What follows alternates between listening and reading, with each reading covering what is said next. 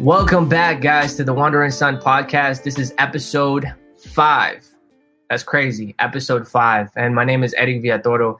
And I'm super excited for today's episode. I have a friend from church. Her name is Athena. And she just has an amazing testimony that I think is just going to speak to your heart. This woman, she's 23 years old, and she's a woman that's on fire for God. I mean, one thing that I love about the people that the Lord has placed in my life is that as they're on fire for God, I've realized that they come from their story. A lot of the times is a story of pain, is a story of hurt, is a story of conquer. And so I'm excited because I think Athena's story is just super amazing. I mean, she comes from a broken home. She's dealt with substance addictions from, even before being 13, which is insane. She's dabbled in new age practices in her teenage years. And then God encountered her at some point, and it wasn't religion, but it was a true encounter. And it's crazy because she even hated, she really hated Christians, and God placed the person in her life that began to minister to her. And then the Lord began to minister to her more importantly. And her life completely changed. She's traveled all over the world. I mean, she's been to 24 countries, which is insane. And for a year of her life, she dedicated to evangelizing to other nations. So she really has a heart for people. And she specifically also has a heart for the refugees, which is something that I've been learning about myself and been trying to educate myself on, because it is something that is not as highlighted in the United States. And so I just think, man, this conversation is just going to be so good, and I'm super excited. So without further ado, Athena. Hello. Hey, how are you? I'm doing good. Waking up with my coffee. No, yeah, I mean, it's needed sometimes, Thank you so much for making the time to really sit down and talk to me. I think, like I said in the intro, I think your story is incredible and it will speak to people. And so, I mean, let's just get right into it. Can you just give us a small glimpse? I mean, we'll break it down as we go in the interview, but in a nutshell, just give us a glimpse into your past life with not having Jesus in your life, and then where you're at now. Just give us a small glimpse of it.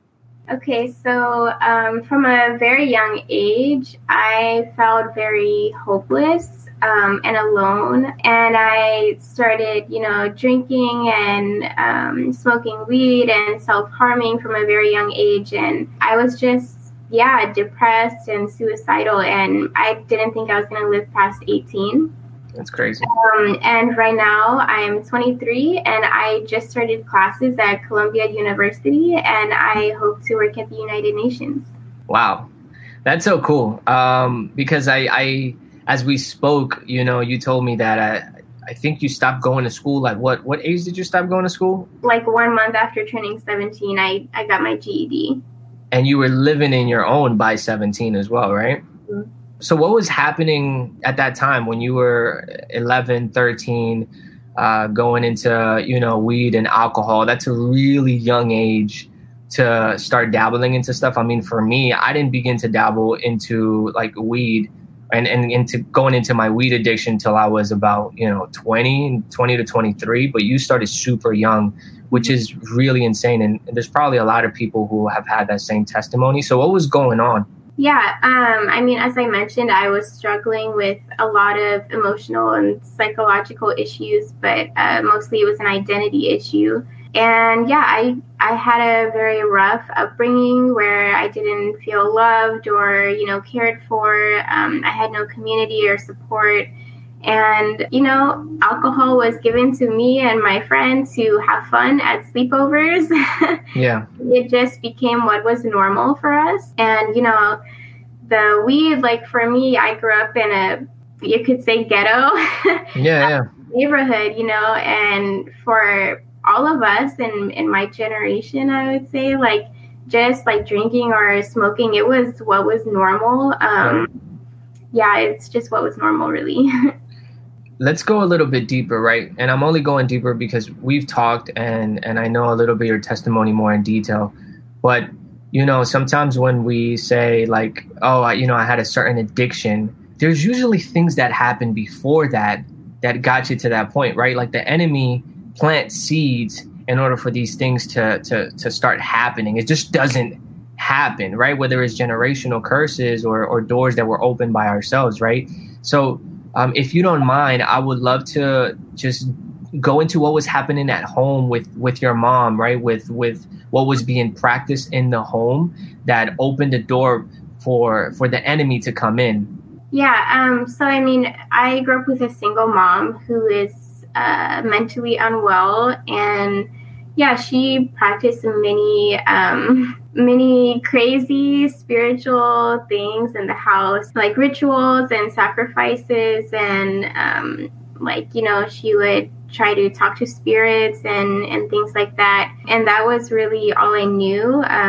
I never understood what Christianity was about or what the meant or anything like that. Yeah, and I mean, when it comes to like the drinking and smoking and stuff like that, it was just, they were things that were reintroduced to me like time and time again. And, I was a vulnerable young girl who had nobody to point me in the right direction, really. At what age would you say that you started to realize, like, wait, what is this? Not Christianity, but, spirits and all that stuff. Definitely in middle school. I don't know if I can say exactly which age, but it was definitely in middle school with my mom. Yeah. Was there anything that you saw manifest in your home, or was there any things that were abnormal as these things were being practiced? Yeah, so it's actually funny because when I was in middle school, the house that we moved into, there used to be a Christian family living there, and they used to have prayer meetings there all the time.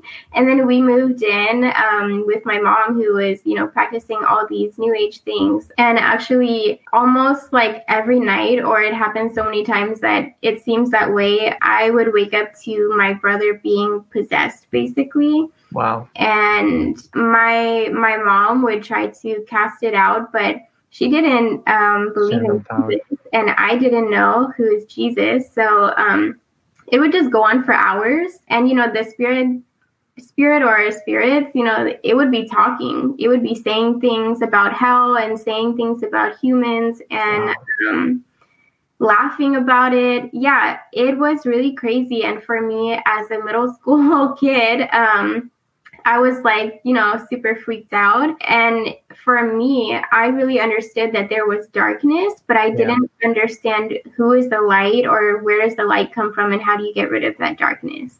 Wow.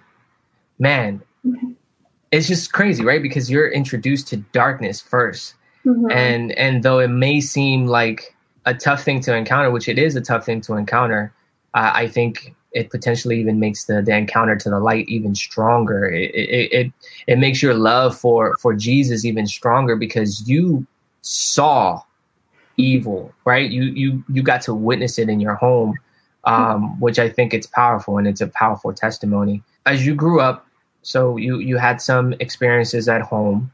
Your mom was, practicing certain things and open doors. You went on to 11, 12, the enemy then placed these vices in your life, right? Placed alcohol, placed weed. Then how did it develop? How did your journey continue? Now you go into high school and what is happening? What is going through your mind now that you've experienced all these things and you still haven't met Jesus yet? You potentially have heard of him. So what's going on now through your mind in high school? Yeah, so I mean, like coming out of middle school, I had, also been self-harming. As I mentioned, I was very depressed and suicidal, and I was also bullied. Actually, I was bullied very bad. So it was to the point where I really had no safe place. Like it wasn't at home, it wasn't at school, but in high school, I did have a good group of friends there, but the teachers didn't really care about me, and I barely showed up to school or I was late. And it really got to the point where, like, I just felt if I didn't move out of my house, like, I just wasn't going to make it. Like, I couldn't do it anymore because, my mom being mentally ill, she wasn't really a mom. And yeah, I was just very alone there. Although I did have a dog who was there with me in middle school and high school, and my dog was kind of like my angel. Yeah. Anytime I was like, feeling suicidal or alone or crying or something, she was always there with me. And I really believe that God, provided her as like a comforter for me, that in those moments that I wouldn't take my life because I knew that she needed me. And I really loved her. But yeah, so when I was 16, basically I decided to move out. And I moved in with my girlfriend at the time because that was the only place that I really had to go. Yeah. And from there, things just got even worse, really. So now you're living with your girlfriend, so you're identifying as bisexual. Tell us about that process of, okay, now I like women, right? Like, was that something that started that you recognized from an early age? Was there a point that you pinpointed where you were like, oh, no, I'm bisexual? Or like, tell us about that. So actually, my mom would take us to like gay pride festivals since I was young, like 5 years old or something. So I always thought of sexuality as something that it's like, whatever you want, whatever you choose, or whatever feels good, or whatever you like, or like it's really up to you. And the only thing I knew of Christians really was that they hated gays and that they hated, homosexuality. And if you, practice those things, then you're condemned and God hates you. And so I was definitely turned away from that and turned towards what made me feel good. And yeah, it's actually funny because I'm just thinking of times when I was pretty young, actually, also when I was in like 5th or 6th grade, when I had some friends that were girls who kind of like introduced this to me through like different behaviors and conversations and things like that. So it was not only through my mom, but also through other friends who, started to make me think about these things and practice these behaviors. And it was just a normal thing for me. And it was just whatever to me, what made me feel good. And she was there for me and opened the door for me to, move in with her. And I wanted to get out of my house. And so you lived with her for a year, I believe, or like 6 months? We dated for 6 months. And after that, I had nowhere to go. Actually, I was basically homeless. And during that time, I actually lost 20 pounds. Which is insane because you're like, what, 100 pounds? Yeah, I weigh 100 pounds. Yeah. So I was not looking very good. During that time, I was like very, very hopeless, really at like the end of the road kind of feeling.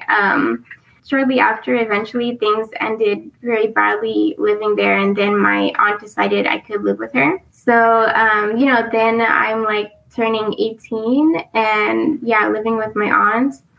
So then, during that time, I was like, okay, I have a safe place to live and food to eat. So I'm just going to like distract myself as much as I can and like numb everything, Yeah. And so, actually I had dropped out of high school at 17. And so I started going to Montgomery College, the local college here.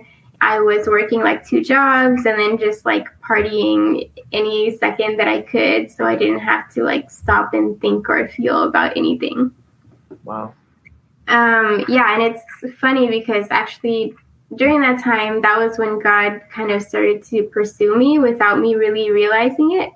But like you mentioned, I myself was also into New Age, and I believed in a lot of New Age things like meditation and self-realization, higher consciousness, and like stone healing and things like that. I kind of started to research like what is there else, like what else is there, and what is the truth, and basically just digging deeper into life. And so I started researching like universal theories and dimensions and multiverse and string theory and all these scientific theories really to understand the world better.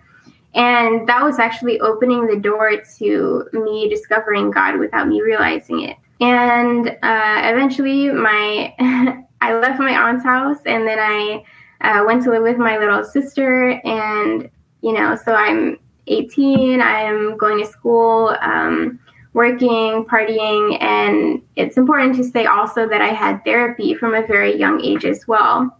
Yeah. I had therapy since I was like 11 until 18.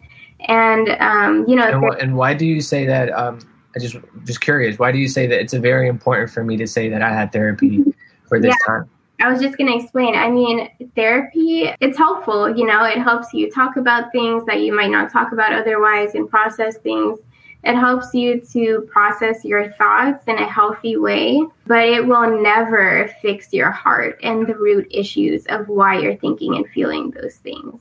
So I just think that's important to point out. But yeah, so I started living with my little sister, and then during that time, I continued on this like discovery search, and I started to watch documentaries about spiritual drugs. I had already done like some other drugs at that point, and I was looking for that deeper experience, like I kind of said. And so I was looking into like DMT, which they call the spirit molecule, and ayahuasca, and all those things. And I thought it was really interesting. And during that time, I also felt like God was kind of opening my eyes to the way that I perceived myself.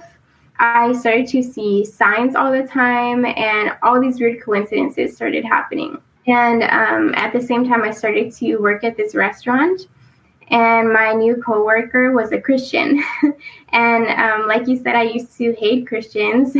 And sorry to cut you off, but because you're going into your testimony, which is amazing, with how the Lord encounters you. But that hate for Christians, well, I guess you mentioned it. It ultimately came because of what you would see on TV, or because of how they would come against the LGBTQ community, or was there any other reasons why you just despised Christians? I know that's a strong word, but I mean, yeah. I really did. I thought that they were extremely hateful. I never saw or met a Christian who was loving, or who was genuine or kind or sacrificial, like Christians should be, right? Right. All I knew of Christians was what I saw in the media, in the movies, where they're portrayed as brainwashed and like they're in a cult, and no regard for people as people. Wow. Which is not a Christian. Right, exactly. So they're the opposite. You're now at the restaurant. You've gone through a lot in life already. You're curious about spirituality. There's different things that are being placed on your plate to know, to go deep and to see what really is out there. Who am I? What is going on? What is my purpose? Probably, right? I hate Christians. I'm just kidding. And now the Lord begins his pursuit. Or maybe he's always been pursuing you, right? Because he's always planting seeds. So to become aware of his pursuit, yeah. Yes. So just tell us about it. How does this happen? Yeah, so like I said, I was seeing signs and weird coincidences were happening like every day, like to the point where it was freaking me out. Like I could not ignore it anymore. And I just remember like even a specific moment when I was sitting on the metro, and I just remember like literally feeling like my eyes were opening. Like I was just seeing things totally different, like with new eyes. And so I would go to work with this new Christian coworker, and at first I was like, man, this is going to be horrible having to work with her and stand next to her all day because we were hostess. I was like, she's going to judge me and condemn me and tell me how to live my life. But it really was not like that. We somehow became like best friends. Yeah. I could tell that she wasn't like any other Christian I met or seen before. She was very genuine. She loved me. I could tell that she actually loved God. Like she wasn't, just calling herself a Christian, but she was actually like she had a relationship with God. And she made that very evident in the way that she lived her life. Yeah. And so I really trusted her, and I would talk to her about spiritual things because I could tell that she was very spiritual. And so I started to tell her, about all these weird things that were happening. I was like, what do you think? Or what's going on? And, I just wanted to talk about it with someone. And, she would start to tell me like, God is trying to tell you something, like God is trying to do something in your life. And I would be like, no, I don't think so. Like, it's okay if you think that, but not for me. Let's change the subject now. Yeah, and one time, like, she even sat me down at the bar at our job and opened her Bible and was, like, reading me Bible verses, like, this is what God is saying to you. Wow. And I was like, I don't think so. Sorry. Yeah, and I mean, there was even one time I went over to her house and I tried to, like, get us all to meditate and stuff. It's really funny. But she was with it. She was not with it with the meditation, but she was like, no, but she gave me space to be myself without shutting me down. And that was really important to build that trusting and open relationship. That's so good. Yeah. And so after like 2 months of those things happening and us sharing things with each other, you know, I was reading a book called Oneness. I thought maybe I'm becoming one with the universe. You know, I'm becoming self-realized. That's why all these things are happening. But even though I was reading these books and stuff, like, I never felt like this is it, you know? It was just like, okay, this is interesting. I don't know. I don't really feel like this is the answer. And she told me about this Christian conference that she was going to. And for some reason, I invited myself. I told her, like, I want to come. And she was like, what? You want to come? And I was like, yeah, I don't know. Maybe I'll find some answers there. Let's just see, you know? Yeah. And he was like, okay, I'm going to fundraise the money for you to come. And just that right there, though, because you said this, I've heard your testimony about 2-3 times now, and you always say she fundraised for you. And I just think that's so amazing that she took it upon herself, you know, because somebody else could have been like, all right, cool, you got the money, like, you know what I'm saying? But no, like, she cared so much about you. She became so much of a friend, and she came invested in your life. And she was like, you know what? She knew how important and how great this opportunity was, right? Because she had an understanding that God was knocking on your door, right? And so the fact that she took it upon herself to say, hey, like, I'm going to make this happen with you. Like, I just think that's so great. And I think for a lot of us as Christians, we need to have that type of heart where it's like, man, let's do everything we can to help and to really facilitate that encounter, you know, because at the end of the day, the Lord is the one who's gonna meet them, but he uses us to get there. So I just think that's great. What's her name, by the way? Landy. I was just gonna say Landy. Yeah. Shout out to Lanny, yo. So cool. So she fundraised the money and you go to this Christian conference. There was a specific moment. There was probably a couple of moments that the Lord constructed for you to know that he was real. But there was a specific one where you were like, whoa. Or tell us a couple of them. What happened at that Christian conference? Yeah, I mean, so even on the way there, I was on the bus filled with Christians on this like 9-hour drive down to North Carolina for this 3-day conference. And first of all, I was like the only white girl, you know, it was the African-American ministry. And I didn't even like Christians. And everybody on the bus was like worshiping and singing how they love Jesus. And I'm just like, man, this is a cult just like in the movies. Like, these people are brainwashed or something. Like, you know, why did I come here? But yeah, like, even though I was thinking those things, like in my heart, I knew like, okay, just, you know, it's okay. Forget about it. Just remember, you know, why you're going. Like, there's a reason why you're going. So, yeah, we get to the conference and my friend Landy, she's like, all right, peace out. I'm going to volunteer now. I mean, she didn't say it like that, but, you know, she had obligations there. And I'm just like, okay, great. Now I'm at this Christian conference all alone. And, yeah, okay, let's see what happens. So I went to go, like, sit in the seats by myself, just waiting for it to start. And then, this girl that I never met before, like, she didn't know anything about me. She just came and, like, sat next to me, and she's like, hey, like, do you have a dog? And I was like, yeah. And she's like, is it orange? I'm like, yeah. She's like, God wants you to know that he adores you the way that you adore your dog. Great. And I was like, what? Like, who are you? Because, yeah, like, as I explained before, my dog was kind of like my angel and my comforter in like the hardest times when I felt alone. And I loved my dog so much. So like in that moment, yeah, God was really showing me like he doesn't just know me, but he knows me, you know, like a few parts of my heart that I don't tell anyone about. When you first told me that story, and I've said this in other episodes, that I believe like Christians are like superheroes, you know what I'm saying? Because we like legit, like the Lord just be, you know what I'm saying? Like we be just knowing things sometimes through the Holy Spirit. And what that happened, obviously, was a word of knowledge, right? For people that might not know. And it's when God gives you a word about a person to really facilitate a connection, right? Like God uses that to be able to speak into people's hearts. But it just reminded me of like X-Men.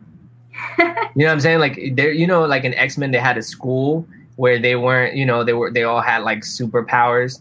And it just kind of puts me into that zone of like this girl just walking around, you know, minding her own business, praising the Lord. And then all of a sudden was like, that girl got an orange dog. Yeah. Let me ask. And then, you know, but it's God. It's all God. So cool. So the guy is like, hey, I love you. Yeah. And then what happens next?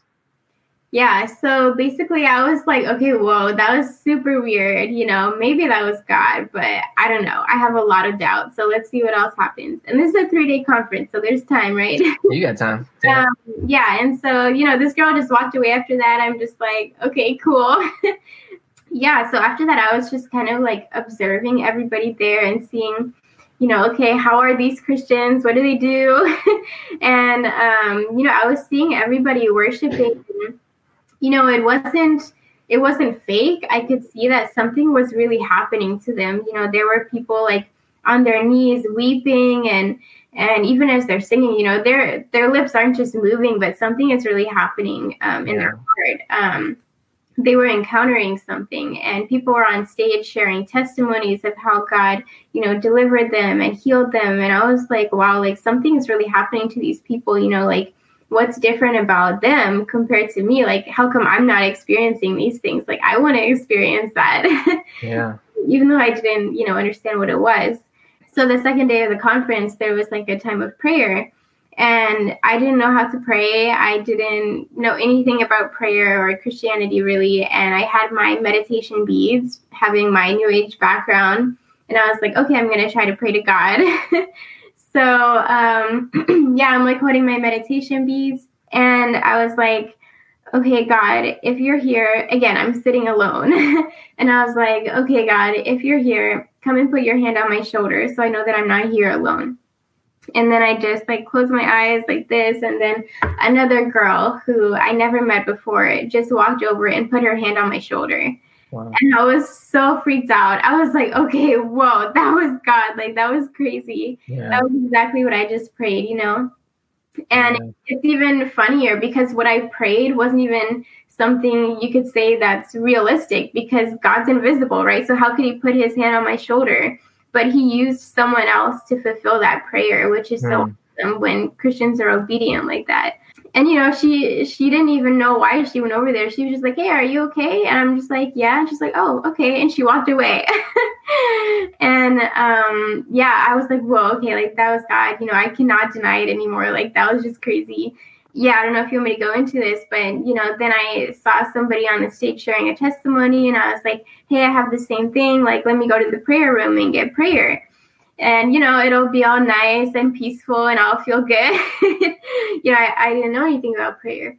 So, yeah, I went into the prayer room and it was like a movie. I didn't know what was happening. All I knew was that there was good and that there was evil in the room. You know, people were being delivered from things. Some crazy things are happening. And I just walked over to the prayer person and I was like, you know, telling them what's going on.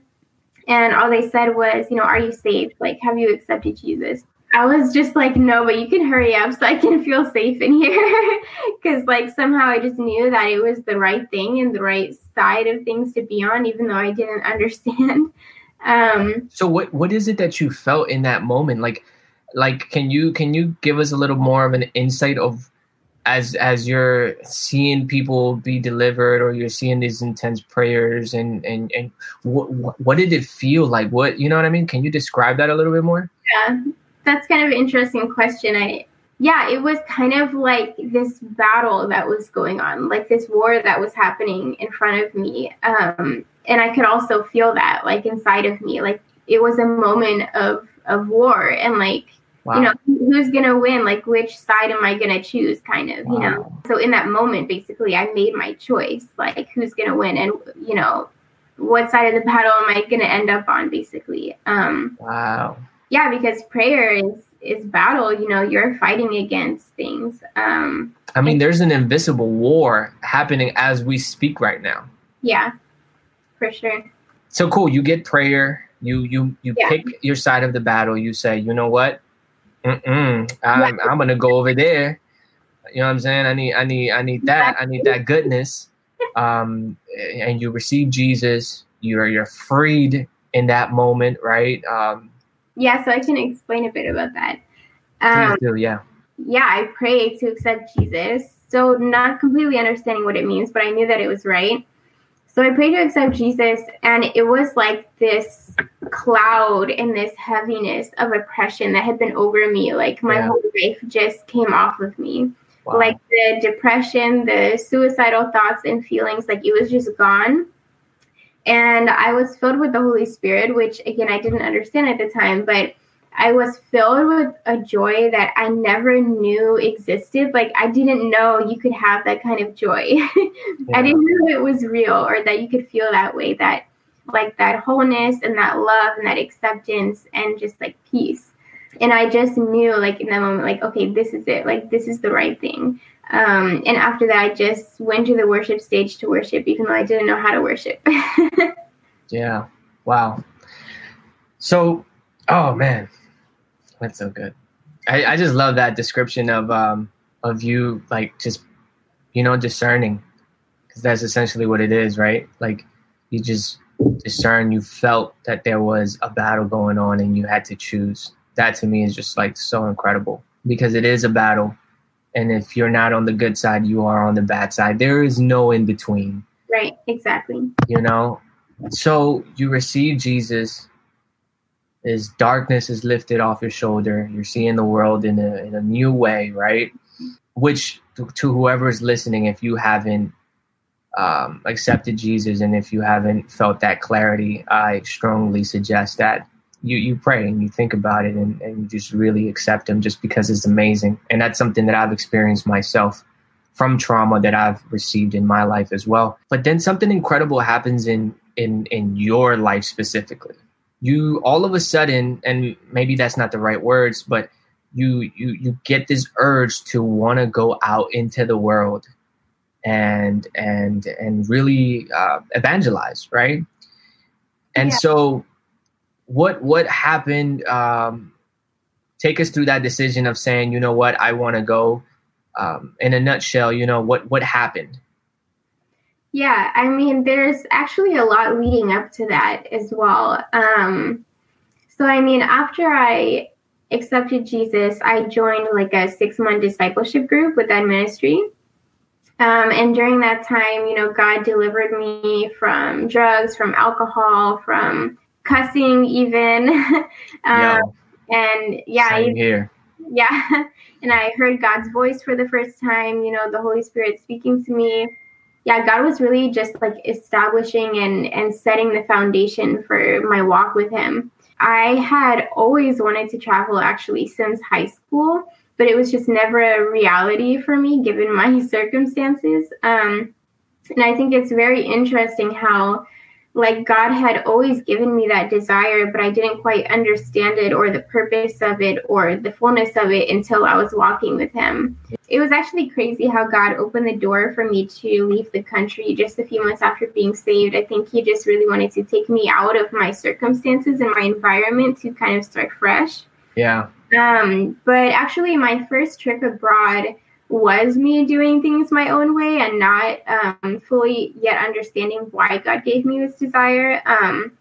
So my first trip abroad was 8 months, and I was just backpacking and working and I went to like 12 countries on my first trip. And like during that time, I would actually share about Jesus with people because I knew him. I loved him. He had delivered me from things. He'd given me this joy. But I only knew him in spirit and not in truth. And that was a huge hindrance in my ability to evangelize because I was not reading my Bible. Yeah. So I didn't really know what I'm talking about. I just wanted to tell people about it. But I was being a complete hypocrite because, I wasn't reading my Bible. So I wasn't, doing things that God would have wanted me to do. And I just wanted to tell people, the good things, basically. Yeah. the things that I wanted to tell them. And which there's nothing wrong with that. You just have to supplement it with truth. Right. Absolutely. And I didn't have that much truth to share. Yeah. I mean, your testimony is truth, but when we talk about truth, we're specifically talking about his truth, right? His word. The word. Because the Bible says that God is looking for worshipers in spirit and truth. You can't come on now. Without truth, and you can't have the truth without spirit. So you can never have just one or the other. So basically, I was gone for 8 months, and when I got home, the Lord encountered me and convicted me about not reading my Bible and being this hypocritical evangelist and Christian. And he was like, hey, I already revealed myself to you. You have no excuse really to pick and choose what you like and what you don't like. Wow. Like if you say you're going to follow me, you need to follow me. You can't, decide in which areas of your life you're going to follow me or what days that you feel like it. Like it's all or nothing. And I already proved myself to you. So like you need to make a choice basically. Yeah. And I was like, yeah, you're right, God. I have no excuse. You already proved yourself to me over and over again. I've heard your voice. You delivered me. You've changed my life. Like I have no right to be so selfish to choose myself over you in any part of my life, And so that day I decided I'm going to read the entire Bible. And as I started to read the Bible, God started to change me so much more. He started to change my relationships and how I treat people, my character, my integrity, my value for myself and others. Wow. Just my overview, my worldview, really. I started to change like on a whole nother level because now that truth part was coming in to meet with the Spirit, And so it was actually after that God started to open the door for missions. He was using that time at home of reading the Bible and growing to prepare me for missions. Because it would be horrible to go out into the field to be a missionary and you don't understand what truth is. What are you trying to share with them? Exactly. And so, I was home for, I think, another 8 months. And I started to see, pictures of the refugee crisis with children. And, these were just horrible pictures that really pierced my heart. And the Holy Spirit just convicted me immediately, like, you need to help them. Like, you can't look away from that and have a clear conscience. And I just knew that I had to go to help the refugees. Jesus was a refugee. The Jews were refugees. The Bible says to care for refugees. So how can I call myself a Christian if I don't care for refugees when my own God was a refugee? That would be really funny. Yeah, so God really convicted me, like, I need to go and be with the refugees. Not long after that, 2 missionary sisters came to my church, one of whom was just in the refugee camp in Greece. So I ended up getting set up and connected to go be in this refugee camp in Greece for 2 months. And then through that same organization to do a discipleship training school with YWAM in Germany. So that was kind of setting me up for like this whole next year in 2017. So I went to be with the refugees in Lesbos, Greece, which is in Moria camp, which is now one of the world's worst refugee camps, actually. At the time that I was there was only over 4,000 refugees, and now there's almost 30,000. Jeez. So that just shows, how things need to be improved and done differently. What do you think is going on in the world right now with so many refugees? Like, what is going on? Yeah, I know that's a loaded question.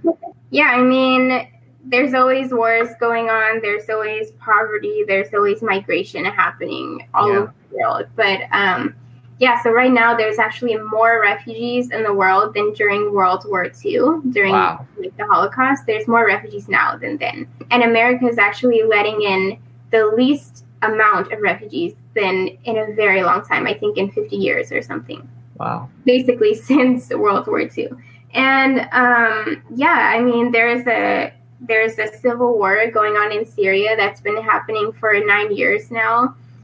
There's the Taliban in Afghanistan. There's, ISIS. There's all these terrorist groups and unstable governments. So people, are being blown up. Their houses are being bombed. Children are being killed.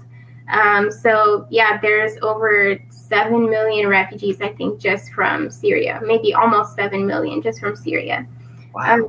And then, at one point a few years ago, Germany kind of was in the news and said, like, okay, we're going to open our doors to refugees. So then refugees started coming from all these other countries because the door had opened. So now refugees were coming from Africa as well. Yeah. Mostly from North Africa. East all the way over to the west, really, like to Gambia, Ethiopia, and most of them are coming through Libya, which is one of the worst places, like, in the world, I would say, where people are being sold and auctioned in the streets right now as slaves. Like, it's really bad.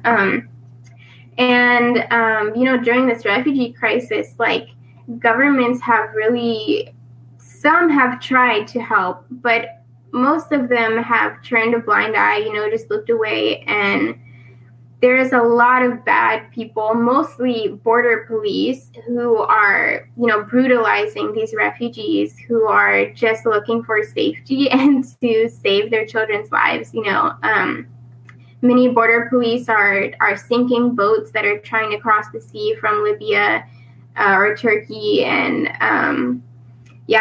border police are beating them and taking their phones and everything from them. And it's a really horrible situation.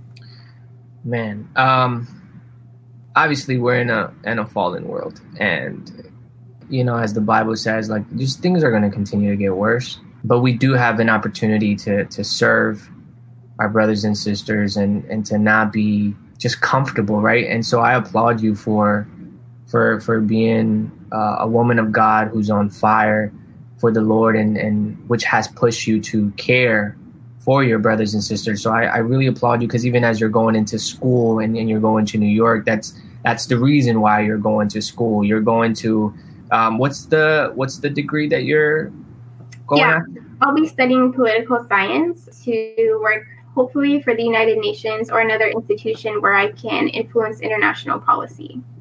Okay, and guys, if you are listening right now, and if you guys want to help Athena in her journey, she actually does have a GoFundMe to help her, finish school. She's going into New York by herself, no help except the Lord, which is the best help. But if you guys want to just pour into her mission, you can, and we'll put up the link for you to be able to donate to her. You can also reach out to me, and yeah, let's just pour into this. I just wanted to say that because you just never know, you know what I mean? Okay, so you're on mission trips.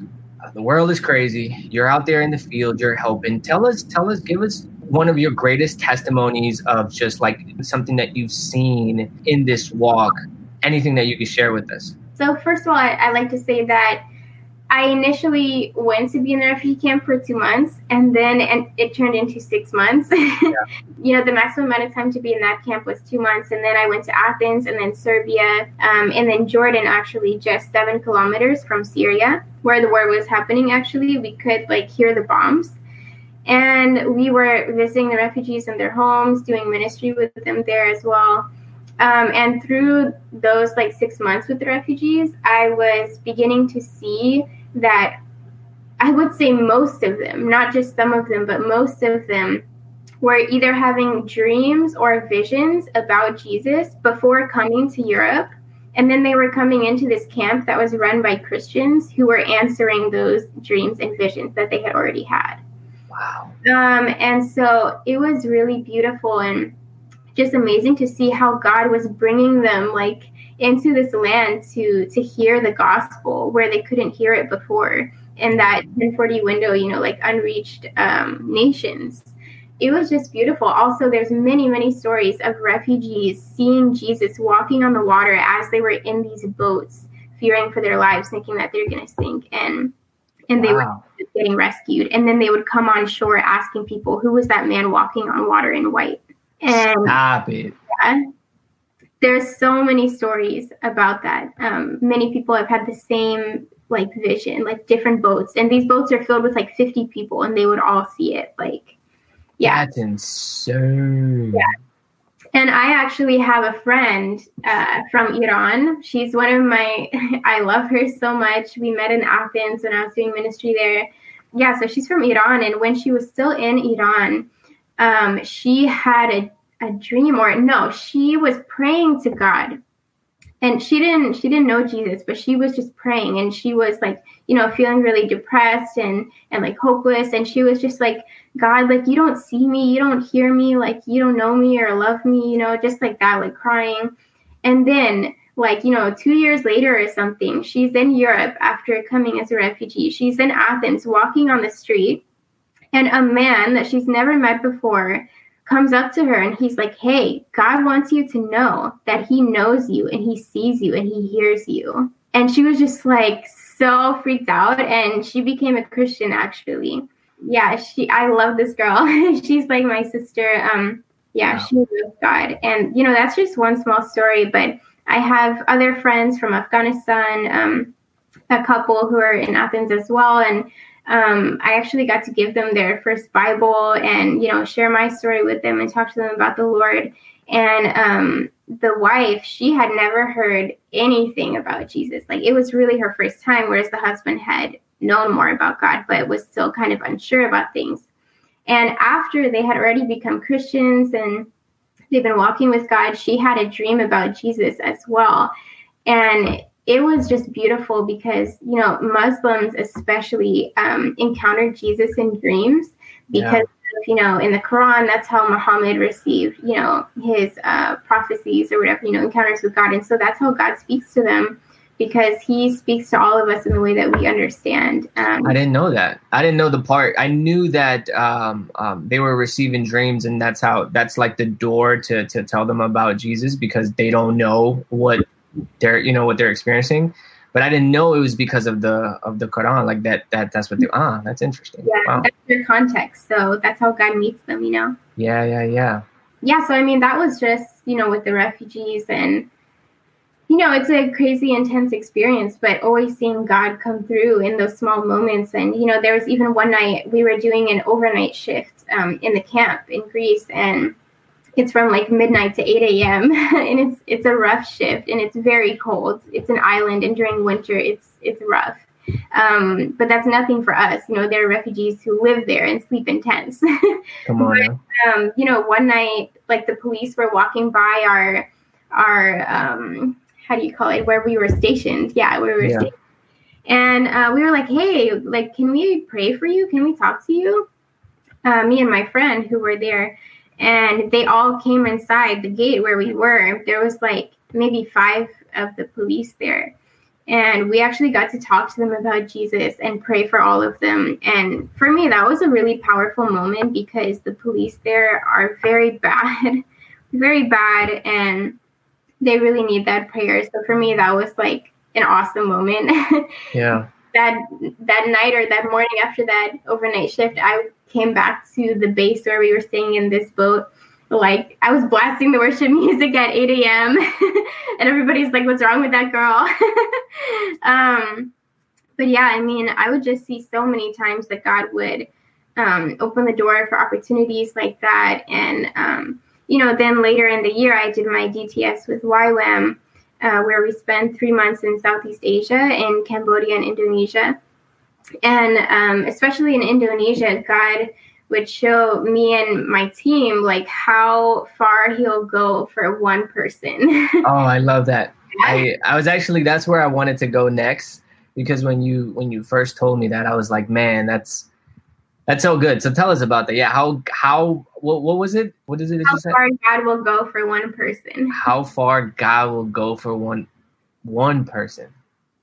Tell us about it. I mean, honestly, that's what makes me think about the song Reckless Love, As controversial as that song may be, for me, that's what that song really means, is how, in a way it seems reckless that God will go so far and do these crazy things just to get the heart of one person. But yeah, God would bring like me and my team of like 4 other people and like our translator like 5 hours into the mountains in Indonesia for like one person.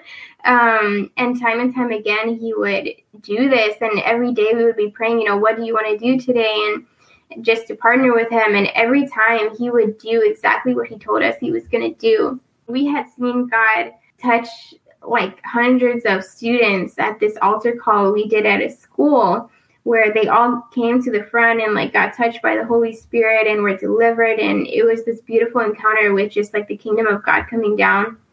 And so we had another crusade, they called it, at a church for like a youth ministry. And we were like, okay, like we're sure God's going to do the same thing. He wants us to do an altar call. So it's going to be awesome. Get ready, guys. And, we're there. And like, as we're on stage talking, like we can see that the kids are not really listening. Like nobody really cares. They're just there to hang out with their friends. And we do the altar call and like nobody comes forward.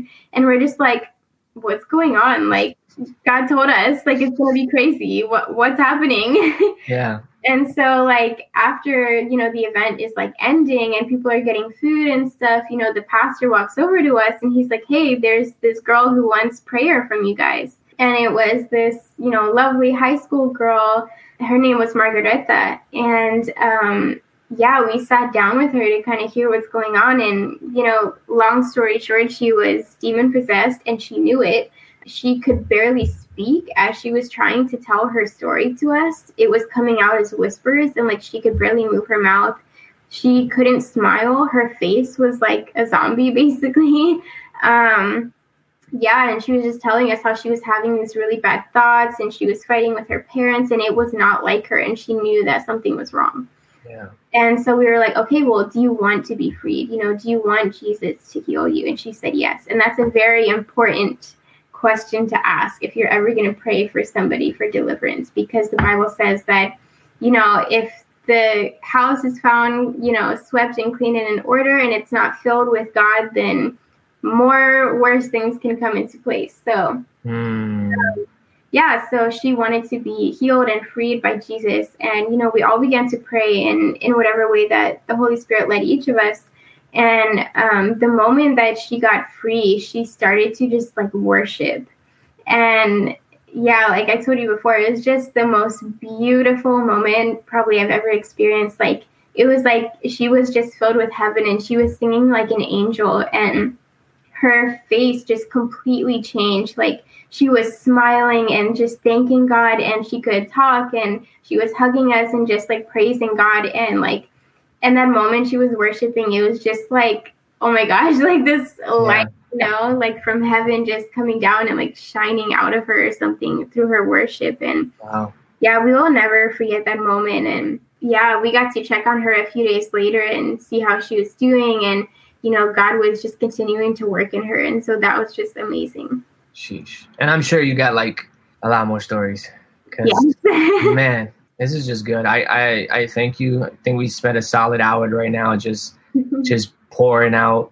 I thank you so much for just making time to really share your testimony, not only with me outside of this podcast, but even now on camera so that people can learn. And hopefully this will spark a fire in some of our listeners. I know that this will spark a new fire in some of our listeners. So is there anything that you want, any last words for anybody out there who may be struggling with some of the same things that you struggle with, or that potentially wants to go out now and do some mission trips?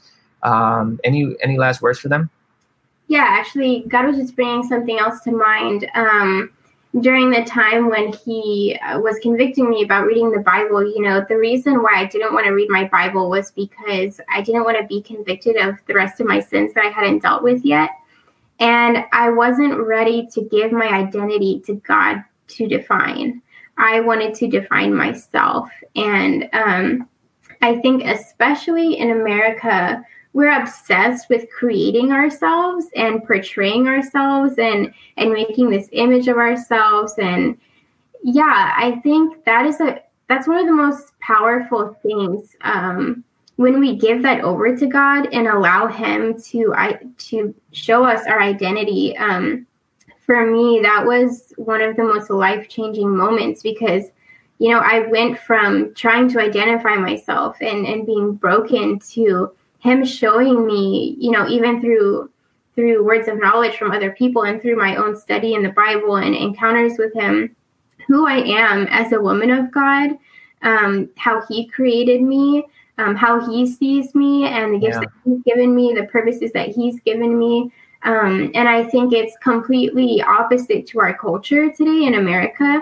And that's, that's a tactic of the enemy that, we get to be whoever we want to be and pick and choose what feels good to us. And actually what God has designed for us and planned for us is so much more beautiful and grand than, we could ever imagine. And for me, when I was able to actually become self-realized in who God created me to be, all those lies just fell away. And I began to understand who I had always been, but had never been able to be. And yeah, for me, that was one of the most life-changing things and actually what enabled me to go into missions, to actually love people the way that God had, created me to love people and to see people the way that He sees people and to have His heart for people. And I think that's what missions is all about. It's not about just sharing a message. It's not about preaching. It's not about, just like checking something off the list or completing a mission, even though it is the Great Commission that God has given to every Christian. But it's about seeing people the way that God sees them and understanding His heart for their salvation and understanding His heart for wanting to heal them and for them to know Him and for them to be transformed. I think that's really what missions is about. Thank you so much, Athena. Again, to any of our listeners who want to just pour into her mission and her journey to help refugees, to just help the world. On Instagram, you can follow us at the Wandering Son Podcast. And on YouTube, we'll also have the link available in the description for you to be able to directly go into the GoFundMe so you guys can donate. Thank you guys. Thank you for listening. Thank you, Athena, for just sharing this hour with us. We really appreciate it. I know God is going to continue to bless you, and I'm really confident in that. So thank you for all the work that you're doing. Yeah. So thank you guys. And we'll be back with episode 6 next week. This was episode 5. Thank you guys. Have a good one. Peace.